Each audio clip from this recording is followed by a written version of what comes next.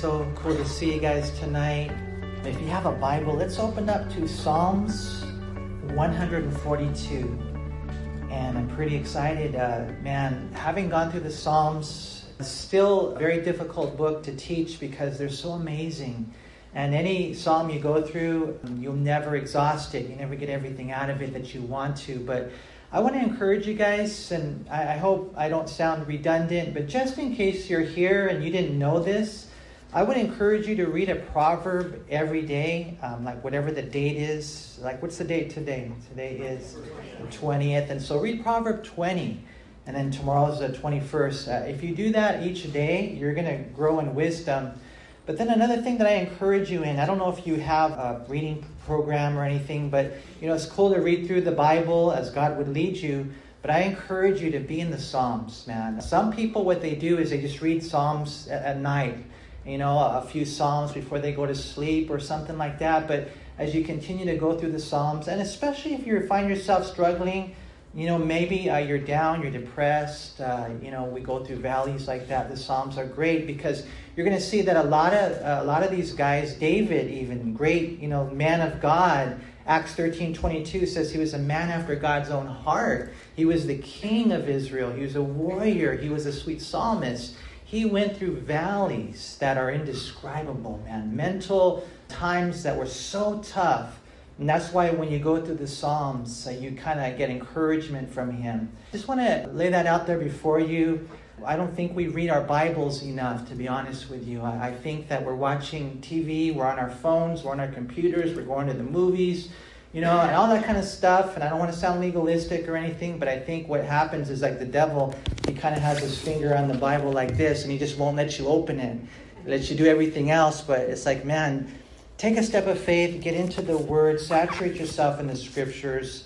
And I think that when you do that, like with an open heart, not a Pharisee, but you will change. You will grow. You'll speak differently. Things you'll see differently.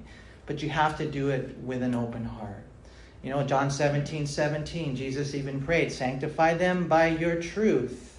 Your word is truth. And so that sanctification, God will take his word and he'll do that work. And so today we're in Psalm 142, and it's kind of cool. I was just, again, like I said, man, I don't really feel like I can really do a great job on these Psalms. There's so much here, but I did want to give you some things to kind of hold on to. And so I give you a little outline for today in Psalms 142. 3 things to take into consideration. Number 1 is preparation. Number 2 is supplication. And then number 3 is realization. And so how will we realize, how will we answer that call of God on our life? As parents, as pastors, as people who are a part of the body of Christ, how will we get to that place? I think there's a preparation that really is out of our hands. God is preparing us. And then there's that supplication. We're going to see David, man, praying today. And so as we go through this psalm, notice what you read in Psalm 142, beginning in verse 1. It's a contemplation of David. A prayer, notice, when he was in the cave. So he wasn't sightseeing, just in case you're thinking, he's going to the cave. Hey, I heard about those caves. No, this is David on the run. Probably 10 years, maybe 15 years. So how long has your trial been? It's been 10 days, 10 weeks. It's been a couple of years. And you're thinking, well, I'm sure that we're right around the corner, man. Things are going to change. Maybe they will, maybe they won't. But what was happening for David is God was preparing him for the calling upon his life. Now, I don't know if you're going to be king. Who knows? Maybe you will. But whatever the calling is for you, there must be preparation. At the end of the day, God wasn't just making David a king. He was making him a man of God. One of the greatest books I've ever read, I read it early in my life as a Christian, was The Making of a Man of God by a man named Alan Redpath. And it's just all about David's life and how God prepared him, for the calling that eventually he would answer and he would become king one day. And, when you look at that, you wonder, well, how did he become such a man of God? How did he become such a loving leader? How was he able to write these worship psalms and write these chapters in the Bible and become a type of Christ? And how did it happen? How did he become a king like this? It wasn't in the castle. It was in the cave. It wasn't amongst royalty. It was when he was on the run with rogues and rebels. It was there that God formed him and chiseled him in the difficulties, in the suffering, in the cave, that God prepared him to be this king that he would become. And you see that throughout the Bible. Joseph, you guys know what he did, right? Joseph would eventually become second most powerful man in the world. God would use him to save the Jews and other nations. But how did God prepare him for that position? You guys know, It was in the pit.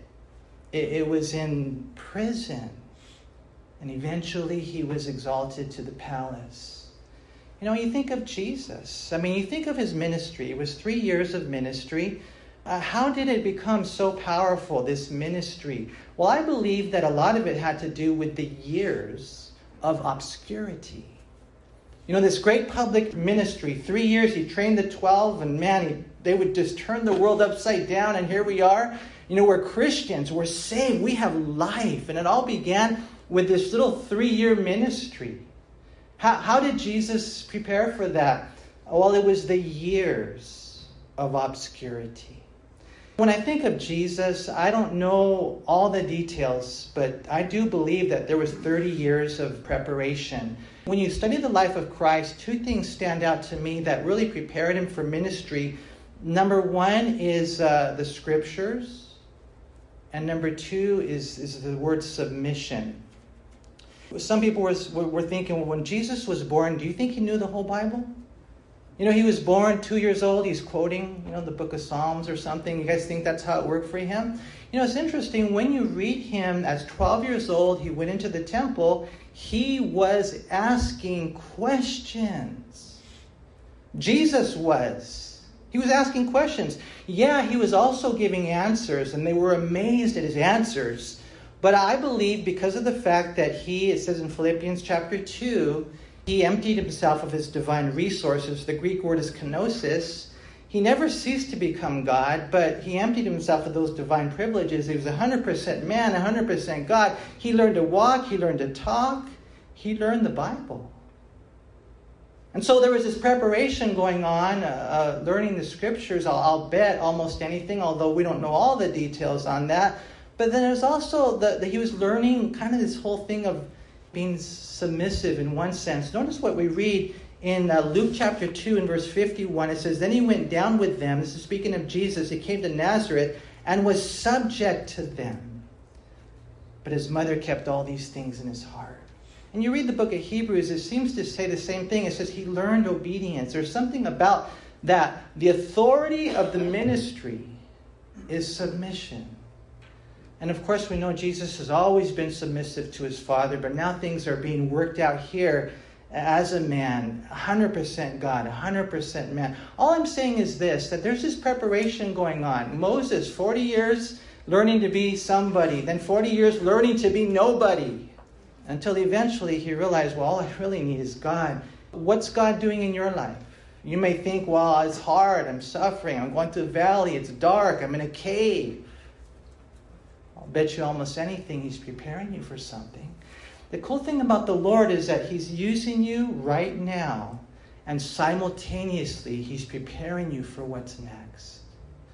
And so when I look at this right here, as a contemplation of David, a prayer when he was in the cave, I see, first of all, I don't want to miss that. I don't want you to be discouraged if you're on the run with rebels and rogues and you find yourself in the cave rather than in the castle. There you are on the run rather with royalty.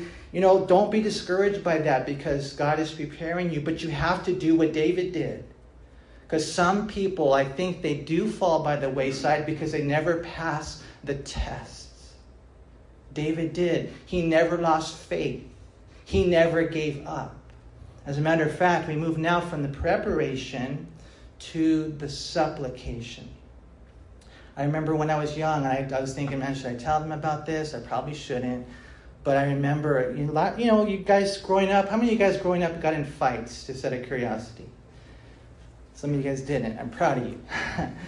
I did a lot of wrestling matches, especially. I like to wrestle. Yeah, some fights too. I remember losing one when I got kneed. Someone just lifted up their knee and boom, man, it hurt. And I was just thinking, again, kind of the weird way my mind works, that the way we're going to win this wrestling match, this war, is we're going to have to knee the enemy, We're going to have to get on our knees. Everything will try to prevent you from it. You can do everything else. Read your Bible 100 hours. Again, things go together on this. And you're going to go do ministry. And you're doing all the other stuff except praying. David, he teaches us preparation. Those are things that are out of our hands. But then supplication. Notice what he says in verse 1. I cry out to the Lord with my voice. With my voice to the Lord, I make supplication. I pour out my complaint before him. I declare before him my trouble. And so David here is supplication. The word supply. I need you, Lord. I need help. I need deliverance. We're going to see David's going through some difficult times. That's praying. As he prays, it says right here, cry out. He cries out. And there's something about this that I think, I don't know about you, but when I read it, it's not just like flippant prayers. It's not like lackadaisical. It's not like, okay, the leftovers. No, this is a serious prayer life. Like I've told you before, it's not playing, it's praying. Not just trying, it's crying. Crying. What makes a godly man? Wet eyes, bent knees, and a broken heart. Do you cry? I mean, I know that when the Lord prayed, man, it says he prayed with vehement tears. So there's this challenge, I don't know. I guess we're all different. Some people don't cry as easily. You guys know me. I can cry. I watch Disney cartoons, and man, the other day we were watching a movie and the kids are all looking at me and wondering if I'm going to cry or whatever. I mean, for me, I know it's a lot easier, so I don't want to state the case, but I think you got to search your heart. When do you shed tears? David did. He cried. Now, some people are like, well, I cry, but they don't cry to God. Do you cry out to the Lord?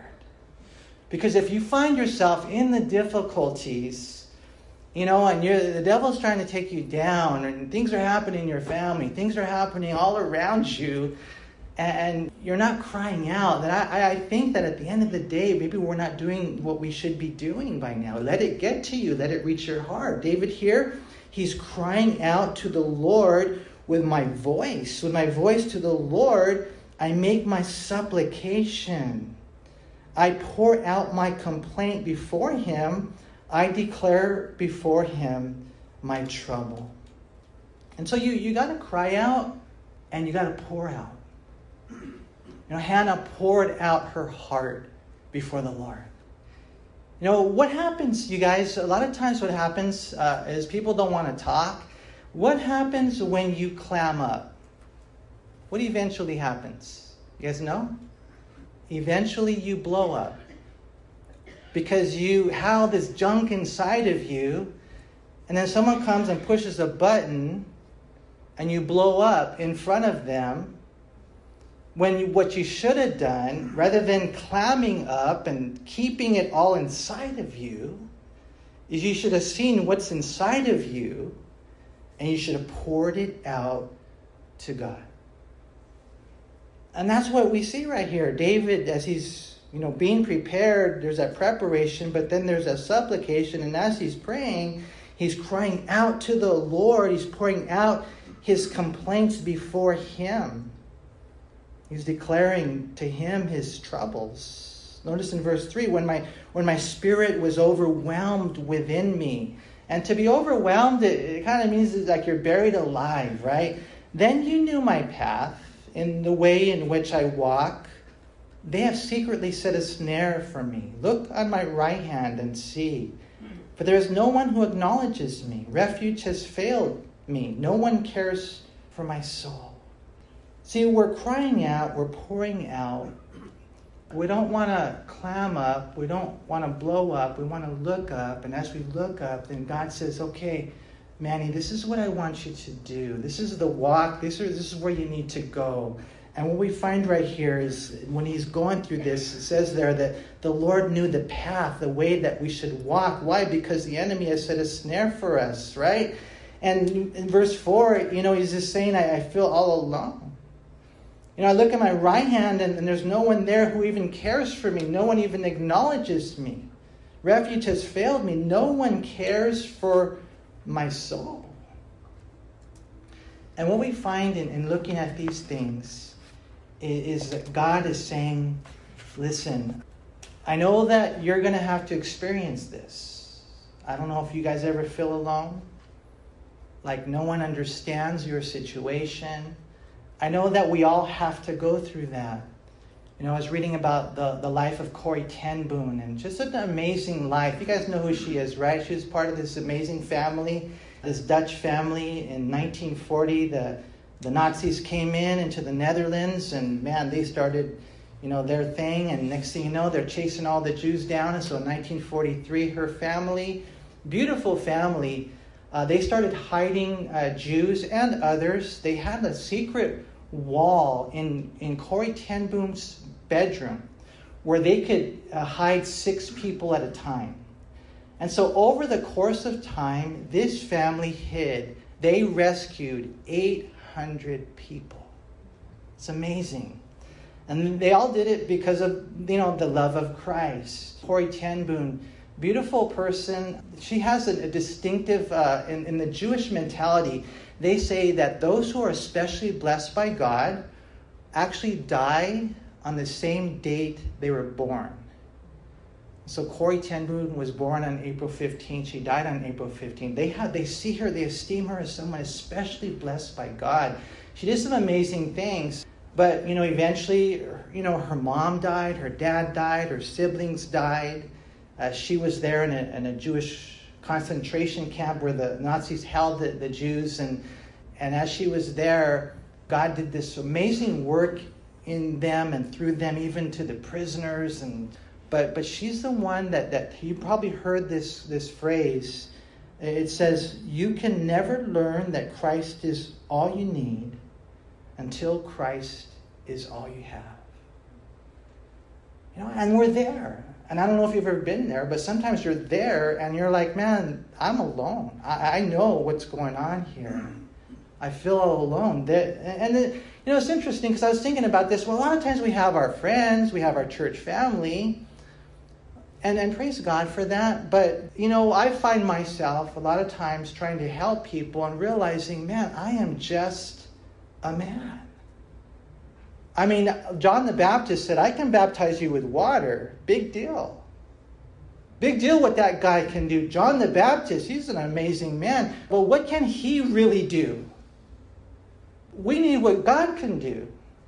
So people, hopefully they become vessels through which God pours himself, or tools with which he builds, or weapons with which he fights. But until you actually come to that place of where he's all you have, you'll never really understand that's all you need. And that's what we find right here. David, as he's going through this, it's part of the preparation. I'm alone. I look to the right. There's no one there. I look over here. It doesn't seem like anybody cares. Right here, he says in verse 5, I cried out to you, O Lord. I said, you are my refuge, my portion in the land of the living. And so he says in verse 6, attend to my cry. And it's interesting as we go through this next section right here, we're going to see him make a request. This is the request, and this is why. Attend to my cry. Why? For I am brought very low. Deliver me from my persecutors. Why? For they are stronger than I. Bring my soul out of prison. Why? That I may praise your name. And verse 7 is interesting because basically I think what David is saying is, Lord, I want to go back to the tabernacle. I want to go back to where they did the church service type of thing. I want to get back to that fellowship. I want to see that, whatever, the Ark of the Covenant, because he was on the run. He couldn't be there. And so David's asking, he's telling God why. Again, I've always told you guys this. Verse 6, deliver me from my persecutors. Why? Because they're stronger than I. And so we're no match for the devil, but the devil's no match for God.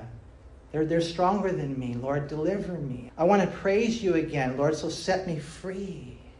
And then in the end, as I said, and I wanted to kind of give you handles on this psalm, number one is this whole idea of preparation and then supplication and then realization. Because look what we read at the end of verse 7, the righteous shall surround me, for you shall deal bountifully with me. And you know what? It's cool because he ends the psalm on an up note. Like, I know God's got this. The righteous shall surround me. I'm going to be back in fellowship there. I'm going to be back where I belong. Why? Because God, you're going to deal bountifully with me. And so I pray that we would have that faith, because I think that even that faith is part of realizing or receiving the promises of God. You only have one life, soon it will pass. Only what's done for Christ will last. Will we finish our race? Will we hear those words, well done, good and faithful servant? So a really cool psalm I think we learned from David. And then the next psalm right here, Psalm 143, 7 things, 7 prayers for me. And so we begin in verse 1, Psalm 143. It's a psalm of David. Hear my prayer, O Lord. Give ear to my supplications. In your faithfulness, answer me, and in your righteousness. Do not enter into judgment with your servant, for in your sight no one living is righteous. And so I wanted to just show you 7 things that David's going to pray. Again, there's so much here, but 7 things maybe you can write down. We're going to go through this psalm together. Number 1, answer me, verses 1 through 7. Number 2, cause me to hear your love. So important. Number 3, cause me to know your way. We'll see in verse 8b. And then deliver me from my enemies, in verse 9. Teach me to do your will, verse 10a. And then lead me, in 10b. And then revive me, in verse 11. Jesus prayed for himself. I think that we need to do the same. And it's kind of interesting. You can go through the Psalms and you can just pray it. You can just pray it. Number 1, Lord, answer me. We see that actually a couple of times in this psalm. Notice again, if you see that there in verse 1, in your faithfulness, answer me. And we see it again in verse 7, answer me. And so, answer me in your faithfulness, Lord, in your righteousness, not my own, right?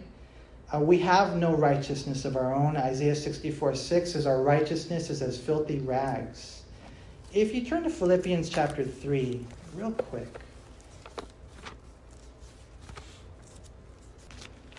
Philippians chapter 3, Paul says in verse 1, finally, my brethren, rejoice in the Lord. For me to write the same things to you is not tedious, but for you it is safe.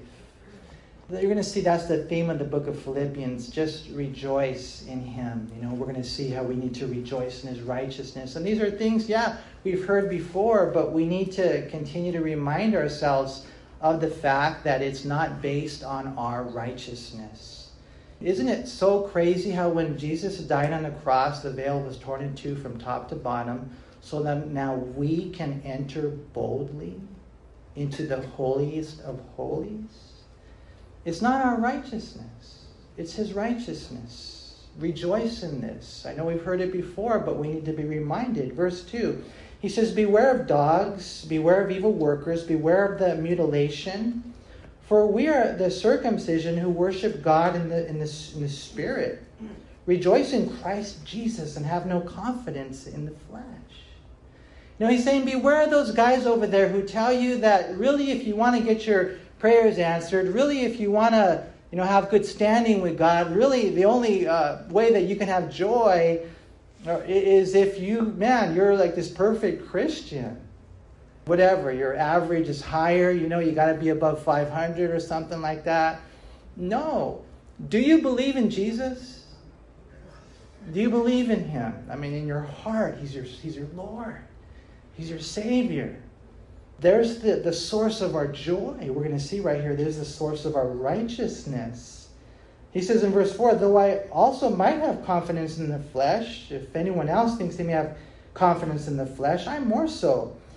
Circumcised the 8th day of the stock of Israel, the tribe of Benjamin, a Hebrew of the Hebrews, concerning the law, a Pharisee, concerning zeal, persecuting the church, concerning the righteousness which is in the law, blameless. And I've seen it over the years, you guys, and I need to warn you, some people, even in the church, are very self-righteous. Self-righteous. You think you're the judge. You think you're the standard. You think you're the Holy Spirit. Paul, at one time, he kind of thought that he was like God's, chosen vessel, Holy Spirit type of thing. And I'm here to tell you that if that's you, you are far from God, my friend. The more Paul grew, the more he was aware of his sinfulness. When he got older in the faith, he said, I'm the chief of all sinners. So all I'm saying is be careful with that legalistic self-righteousness. Be really careful with that. Our righteousness is in Christ. Right here, he says, this was me. Verse 7, but what things were gained to me, these I have counted loss for Christ. Yet indeed, I also count all things lost for the excellence of the knowledge of Christ Jesus my Lord, for whom I have suffered the loss of all things, and count them as rubbish or dung, that I may gain Christ. And so someone might look at this and we're saying, Manny, he's just talking about the law. No, it's not just the law. It's all things, all self-righteousness. And so back in the Psalms, this is what David is basing it on. This is what we see right here in verse 2 of Psalm 143. Do not enter into judgment with your servant, for in your sight no one living is righteous. Verse 1, in your faithfulness answer me, and in your righteousness, not mine, Lord. Romans chapter 3 and verse 10, Romans chapter 3 verse 23, there is none righteous, no, not one. All have sinned and fall short of the glory of God. Ecclesiastes chapter 7 verse 20, for there is not a just man on earth who does good, who does not sin. And so we approach God in the righteousness of Christ that is imputed to our account when we place our faith in Jesus. It's kind of cool. The other day, my daughter and I, we went to McDonald's because we wanted the lunch of champions. And no, actually, I think we had a coupon or something like that. So we just started, it's kind of cool just sharing the Lord with different people, man. Going up to some kids, having lunch, and just telling them about the Lord. And man, so many people out there have never really heard the gospel. And then at the end, we ended up talking to a couple that had gotten saved a while back, but they haven't been in fellowship. And to me, sharing the Lord like that is the greatest experience. To me, I'm like, wow, Lord, this is better than any ride in Magic Mountain. Sharing the righteousness of Christ. And what we find right here is David's going through this. David's asking that God would answer his prayer. Answer me, Lord, based on your righteousness, not mine. Why? Because in verse 3, the enemy has persecuted my soul. He has crushed my life to the ground.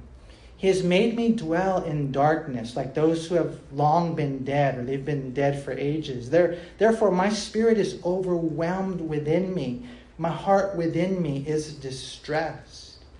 I remember the days of old. I meditate on all your works. I muse or ponder on the work of your hands. I spread out my hands to you. My soul longs for you like a thirsty land. David here is asking God to answer his prayer. He's going through some very, very, very difficult times. Now, I don't know if any of you are there. More than likely, some of you are. But if you're not, eventually you probably will be. Because we live in a broken world. We fight fallen angels, and we have a fallen world, and it's a crazy thing. We live in fallen bodies. And so we're going to go through some very difficult times. David here teaches us how to fight on our knees, how to pray. David's been there. But look what God did with his life.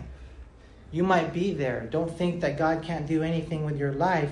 In verse 5, it's interesting. I remember the days of old. More than likely, that right there is in reference to his own life.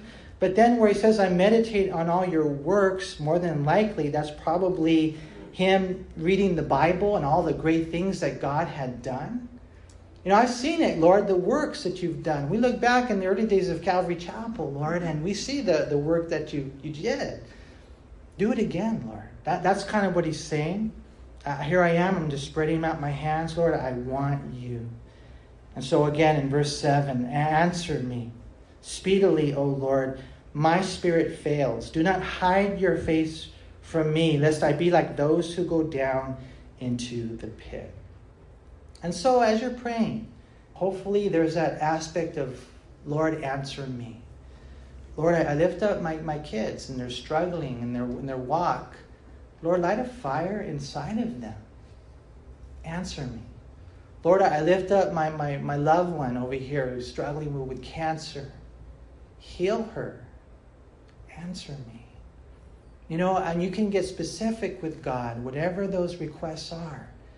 And the Lord always does, right? It's a yes, a no, or a wait. But there's something about James chapter 4, verse 2. It says, sometimes you don't have because you don't ask. And so here, as he's praying, I think for himself, it begins with prayer. Number 1, answer me. Number 2, notice there in verse 8 where he says, cause me to hear your loving kindness in the morning. Interesting, cause me to hear your loving kindness. Lord, bring me to that place. The Jewish word for teaching is different than our English concept. Our English concept is I'm teaching, and what that means is I'm presenting to you the information. I'm giving it to you. Now what you do with it, that's up to you. That's our English mentality.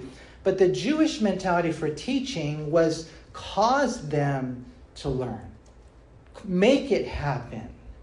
And that's kind of what David is saying right here. Cause me to hear about your love in the morning. And I think that's a great way to start our day. Lord, let it happen. Cause me to hear about your loving kindness, Lord, in the morning. And then the second thing, or the third thing, he says, cause me to know the way in which I should walk, for I lift up my soul to you. Lord, make it happen. Sometimes I think that the reason why people struggle the way they do at the end of the day, and I don't want to oversay it, but how come they're struggling? Why is it that they're going through what they're going through? They don't sense the nearness of God. They don't have the power of the Holy Spirit in their life. They don't really know how much God loves them. They don't. And they don't know the way they're supposed to walk. And what David is saying here is, Lord, as I'm going through this craziness, answer me, cause me to know your love. And it would be cool if it happened in the morning, because that's a great way to start your day. And cause me to know the way. You think you know the way? You think you know how? Yeah, I've been a Christian for a long time, and I know 87 Bible verses by heart. No, I'm telling you, man, that the life of a Christian is a life where it says in Nehemiah chapter 9, verse 12, he led them by fire, by pillar of fire at night, a pillar of cloud by day to give them light on the road they should travel. It's a very personal guidance that God provides. I was talking to a brother the other day, and he was talking about how he was debating on whether or not to go to Israel. Because what had happened was when they presented to the congregation about this Israel trip, he said that he didn't really pray about it. He's like, Israel, I'm there. And so he went and he just paid. He got the ticket. He's excited. Recently married. Next thing you know, he ends up applying for this job opportunity. And it just so happens that in order for him to get this job, there was a great, great chance that it would conflict with his Israel trip. And so he was thinking, well, maybe I shouldn't go to Israel. Because if I do, and while I'm gone, that might be the day they call me and I lose this job of a lifetime. And so there was this struggle going on inside of him. Should I go to Israel? Should I not go to Israel? Family's telling him, don't go. Pastor's telling him to go. Be a man of faith. And so what ends up happening, and this is the way it worked out for him. As he's debating, Lord, show me the way, show me the way. He goes to the doctors, and you'll never guess the doctor's name. Israel. The doctor's name was Israel. For him, and again, for you, you might not see it that way, but for him, it was like, hey, I'm going. God has shown me the way. And as he's praying, he's asking God for guidance. Lord, what do I do? He ended up losing the job. No, I'm just joking. He didn't. He got the job. But I'm saying, Lord, answer me. And he's praying, cause me to know your love in the morning. Lord, cause me to know your way, what steps I should take. He's praying these things. He's very specific in this. Notice next, he says in verse 9, deliver me, O Lord, from my enemies, and in you I take shelter. Now, it's kind of cool because this is the same David who had talked to Saul. And he said, as he's going up against Goliath, he said, God has delivered me from the paw of the lion. God has delivered me from the mouth of the bear. And God will deliver me from this uncircumcised Philistine as well. But he's praying it. He's praying it. We need to pray it. Notice verse 10, teach me to do your will, for you are my God. Your spirit is good. And I like that because he doesn't just, say like, teach me information or teach me Bible knowledge. Teach me to do your will. And I think that we see the same thing in the Great Commission. And, teach them to observe all things that I've commanded them, right? And at the end of the day, what do we want, you guys? We want to come to a place as Christians where we just want to do God's will. That's so huge. Not my will, but Lord, your will. Teach me to do your will. Then the next thing is lead me in the land of uprightness. And so all these things, we can pray. Lord, may you do this work. May you answer me and cause me to hear your love and cause me to know your way and deliver me from my enemies and teach me to do your will. And Lord, lead me in life. And then the last thing there is revive me. Lead me in the land of uprightness. And Lord, revive me for your name's sake. And this is why we do it for the glory of God, for your righteousness' sake. Bring my soul out of trouble. In your mercy, cut off my enemies and destroy all those who afflict my soul. He says, because I am your servant. So these are things we can actually pray. The last one, Psalm 144. Notice what we read in verse 1. It says, a Psalm of David. Blessed be the Lord my rock, who trains my hands for war and my fingers for battle. And as we go through this last psalm, I kind of saw three things in the beginning. Number one, in verses 1 through 8, we see the warrior. In verse 9, we see the worshiper. And then in verses 10 and 11, we see the worker. And I always kind of come back to this, you guys. You have to forgive me for this, but like God, I believe when he knit you together in your mother's womb, he had a specific calling for you. He had dreams, a destiny. I get caught up in that. I don't know if you do or not, but I do. It's like, Lord, what did you make me to do? What is my mission as a man? I really get caught up in that. And so with this next section right here, we're going to see that as David is a warrior and David is a worshiper and David is a worker, two things happen. God gets glorified. It's for the glory of God and the good of the people. Now, you might not be the king, or maybe you will be. I don't know what your calling is. But if you discover your calling, and if you fulfill his mission for your life, if you run the race that he's set for you, then we're going to see it's the same thing for the glory of God and the good of the people. It impacts, we're going to see the family, and impacts society. Things happen economically, and even this word happy, we're going to see it. That's what happens when every person does their part. But it's not easy. I think we all have to understand that we're warriors. And so God trains our hands for battle, even our fingers. And so David, you guys know he was a bad dude, man. He fought, he won. I mean, just amazing battles. He was trained by God. He had fingers. They say that maybe those fingers needed to be trained because of the bow that he had. I don't know, the sword, but God, to the details, he trained him as a warrior. We see here that David just blesses God for that. And he knows who God is. Verse 2, my loving kindness and my fortress, my high tower, my deliverer, my shield, and the one in whom I take refuge, who subdues my people, or the people under me. He says in verse 3, he asks, Lord, what is man that you take knowledge of him, or the son of man that you are mindful of him? Man is like a breath, his days are like a passing shadow.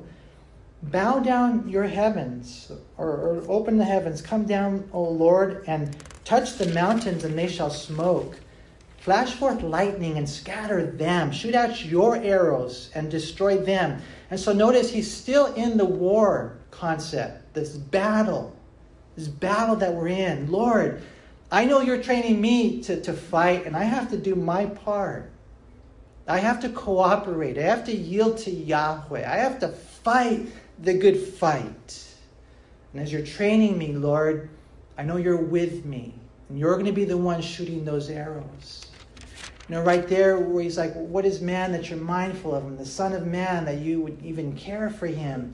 What he's talking about there is, as I'm there on the battlefield, you're watching over me, and I'm nothing. In one sense, we're nothing, you guys. But then, in another sense, we are. You guys remember that song by Casting Crowns? Who Am I? When you look at it, this song is an amazing song. I wish I could sing it to you, but if you haven't heard it, I encourage you to write it down and go and check it out on Apple Music or Spotify or whatever it is that you use. But the lyrics go like this: Who am I that the Lord of all the earth would care to know my name and would care to feel my hurt? Who am I that the bright and morning star would choose to light the way for my ever-wandering heart? Not because of who I am, but because of what you've done. Not because of what I've done, but because of who you are. And here it is. It sounds so cool. He says, I am a flower quickly fading, here today and gone tomorrow, a wave tossed in the ocean, a vapor in the wind. Still you hear me when I'm calling. Lord, you catch me when I'm falling. And you've told me who I am. I am yours. Who are you? Yeah, in one sense, we're just a vapor in the wind, a wave tossed in the ocean. I mean, we're nothing. But at the end of the day, because our Father is a God who loves and he made us in his image, we've accepted him as our Lord and Savior. We are his. And so the Lord will protect you in the war. As you're a warrior, he's going to shoot his arrows. Verse 7, he says, stretch out your hand from above, rescue me and deliver me out of great waters, from the hand of foreigners, or other translations say enemies, whose mouth speaks lying words and whose right hand is a right hand of falsehood. And so you guys know how that being a Christian is not for wimps. Right? You guys know that you're going to have to fight. And then secondly, a worshiper. Look what he says in verse 9. I will sing a new song to you, O God, on a harp of 10 strings. I will sing praises to you. To me, I always trip out on the fact that David was this crazy, radical soldier and this amazing psalmist. To me, I always trip out on that, huh? Because, you would think, well, that's more like the artistic type of person, more of a soft side. But what we find is that David, man, he was just amazing all around. I think when it comes to worship, I encourage you guys prayerfully that you always have these new songs that God gives you. You're a warrior, a worshiper, and then a worker. Notice in verse 10, the one who gives salvation to kings. And that's where I got the word worker from, to kings. If David becomes king, the people will be blessed. And then that's what's going on here. David here is on the run, and Saul and Satan and all that kind of stuff. But, he's praying there from the bottom of the dungeon, and he's kneeing the enemy. He's fighting this good fight. He hasn't lost heart. He hasn't lost faith. And as he's there, a warrior, he's a worshiper, he's going to be this worker. And right here it talks about this king, the one who gives salvation to kings, who delivers David, his servant, from the deadly sword. And so, verse 11, rescue me and deliver me from the hand of foreigners, whose mouth speaks lying words, and whose right hand is a right hand of falsehood. And then we end with 4 things that I wanted to share with you, that when we do our part as warriors and worshipers and workers, it leads to blessings described with 4 words. Number 1, verse 12, is family. Look at verse 12. That our sons may be plants grown up in their youth, that our daughters may be as pillars sculptured in palace style. And so again, not a blanket promise, but a general principle that when everyone does their part as a warrior, a worshiper, and a worker, the results are the family. They're going to be blessed. The family. Here we see the sons and are mature, and the daughters are beautiful. And then after the family is the economy or financially. Look at verse 13. That our barns may be full, supplying all kinds of produce, that our sheep may bring forth thousands and 10,000s in our fields, that our oxen may be well laden. All that's in reference to the economy. You want to bless Israel? Let there be a king like David. You want to bless the country? Let Jesus be the king. And we're going to see that in the millennial kingdom. And it is seen, the blessings are seen in the family. The blessings are seen in the economy. The blessings are seen in liberty. Look what it says next, that there be no outcry in our streets, that there be no breaking in or going out. That's in reference to the enemy coming in and having his way. No. If David's allowed to be king, and this is what's going to happen one day, God's going to bless the family. God's going to bless the economy. God's going to give them liberty. And God will make them happy. And that's what we see there in the last verse. I wish I had more time to share, but what a beautiful verse. Happy are the people who are in such a state. Happy are the people whose God is the Lord. And we got a world, everybody, and it's okay. It's okay to want to be happy. The Declaration of Independence, right? It has that there. Thomas Jefferson drafted it. The 5 men edited. Eventually, we have the final version from the Second Continental Congress telling us there within that declaration that we're all created, with these rights, unalienable rights from God. All men are created equal so that we can pursue a life. We have the right of life and liberty and the pursuit of happiness, right? But what we're finding, you guys, and just real quick, I was reading an article today about as time progresses, less and less people are happy. From the 90s, now it's just been going down and down and down until now. On a scale of 1 to 3, the happiness barometer is just a little over 2. And something that's interesting, they said that once these phones and these iPads and these screens were invented, that happiness plunged. And I wonder why, and I know there's a lot of distractions. What we find in our text right here is that when we're God's people, when He's our Lord, it's then that we're going to be happy. So be careful with those things. Let me close with one last graphic I think we have. I want to show you guys about what would happen if we treated the Bible the same way we treat our phones. Number one, we carry it with us wherever we go, huh? And some of you guys have the Bible on your phone, so maybe that's a little the same, but maybe not. Secondly, what if we turned back to get it every time we forgot it? How many of you guys, when you leave your house, you forgot your phone and you go back and get it? How many of you did that 17 times today? No, I'm just joking. How about if we checked our messages throughout the day in the Word of God, right? How about if we used it in case of an emergencies? We're getting into the Word. And then the last one right there says, how about if we spent an hour in the Word each day? And I think that the average screen time, just to let you know, it's a very practical thing. The average screen time for a young person today in the United States of America, 6 hours. 6 hours on the phone, on television, on the iPad, on the computer.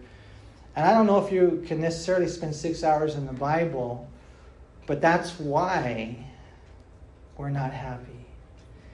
Right here it says in verse 15, happy are the people who are in such a state. Happy are the people whose God is the Lord. And so, Lord, we just thank you for just the clarity of that, Father, that we know as we want to be happy. There's nothing necessarily wrong with that, Lord. Never at the expense of holiness, but we want happiness. Lord, I pray that we would just find it, Lord, in this relationship that we have with you. Lord, I do pray that you just continue to work in our lives, Lord, and teach us how to be a people of prayer and faith and never giving up, even in the difficulties that we go through, Lord. Encourage your people, Lord, and please, I pray with all my heart, help us to grow. Help us to change at home and wherever you send us, Lord. We do love you and thank you and pray these things in Jesus' name.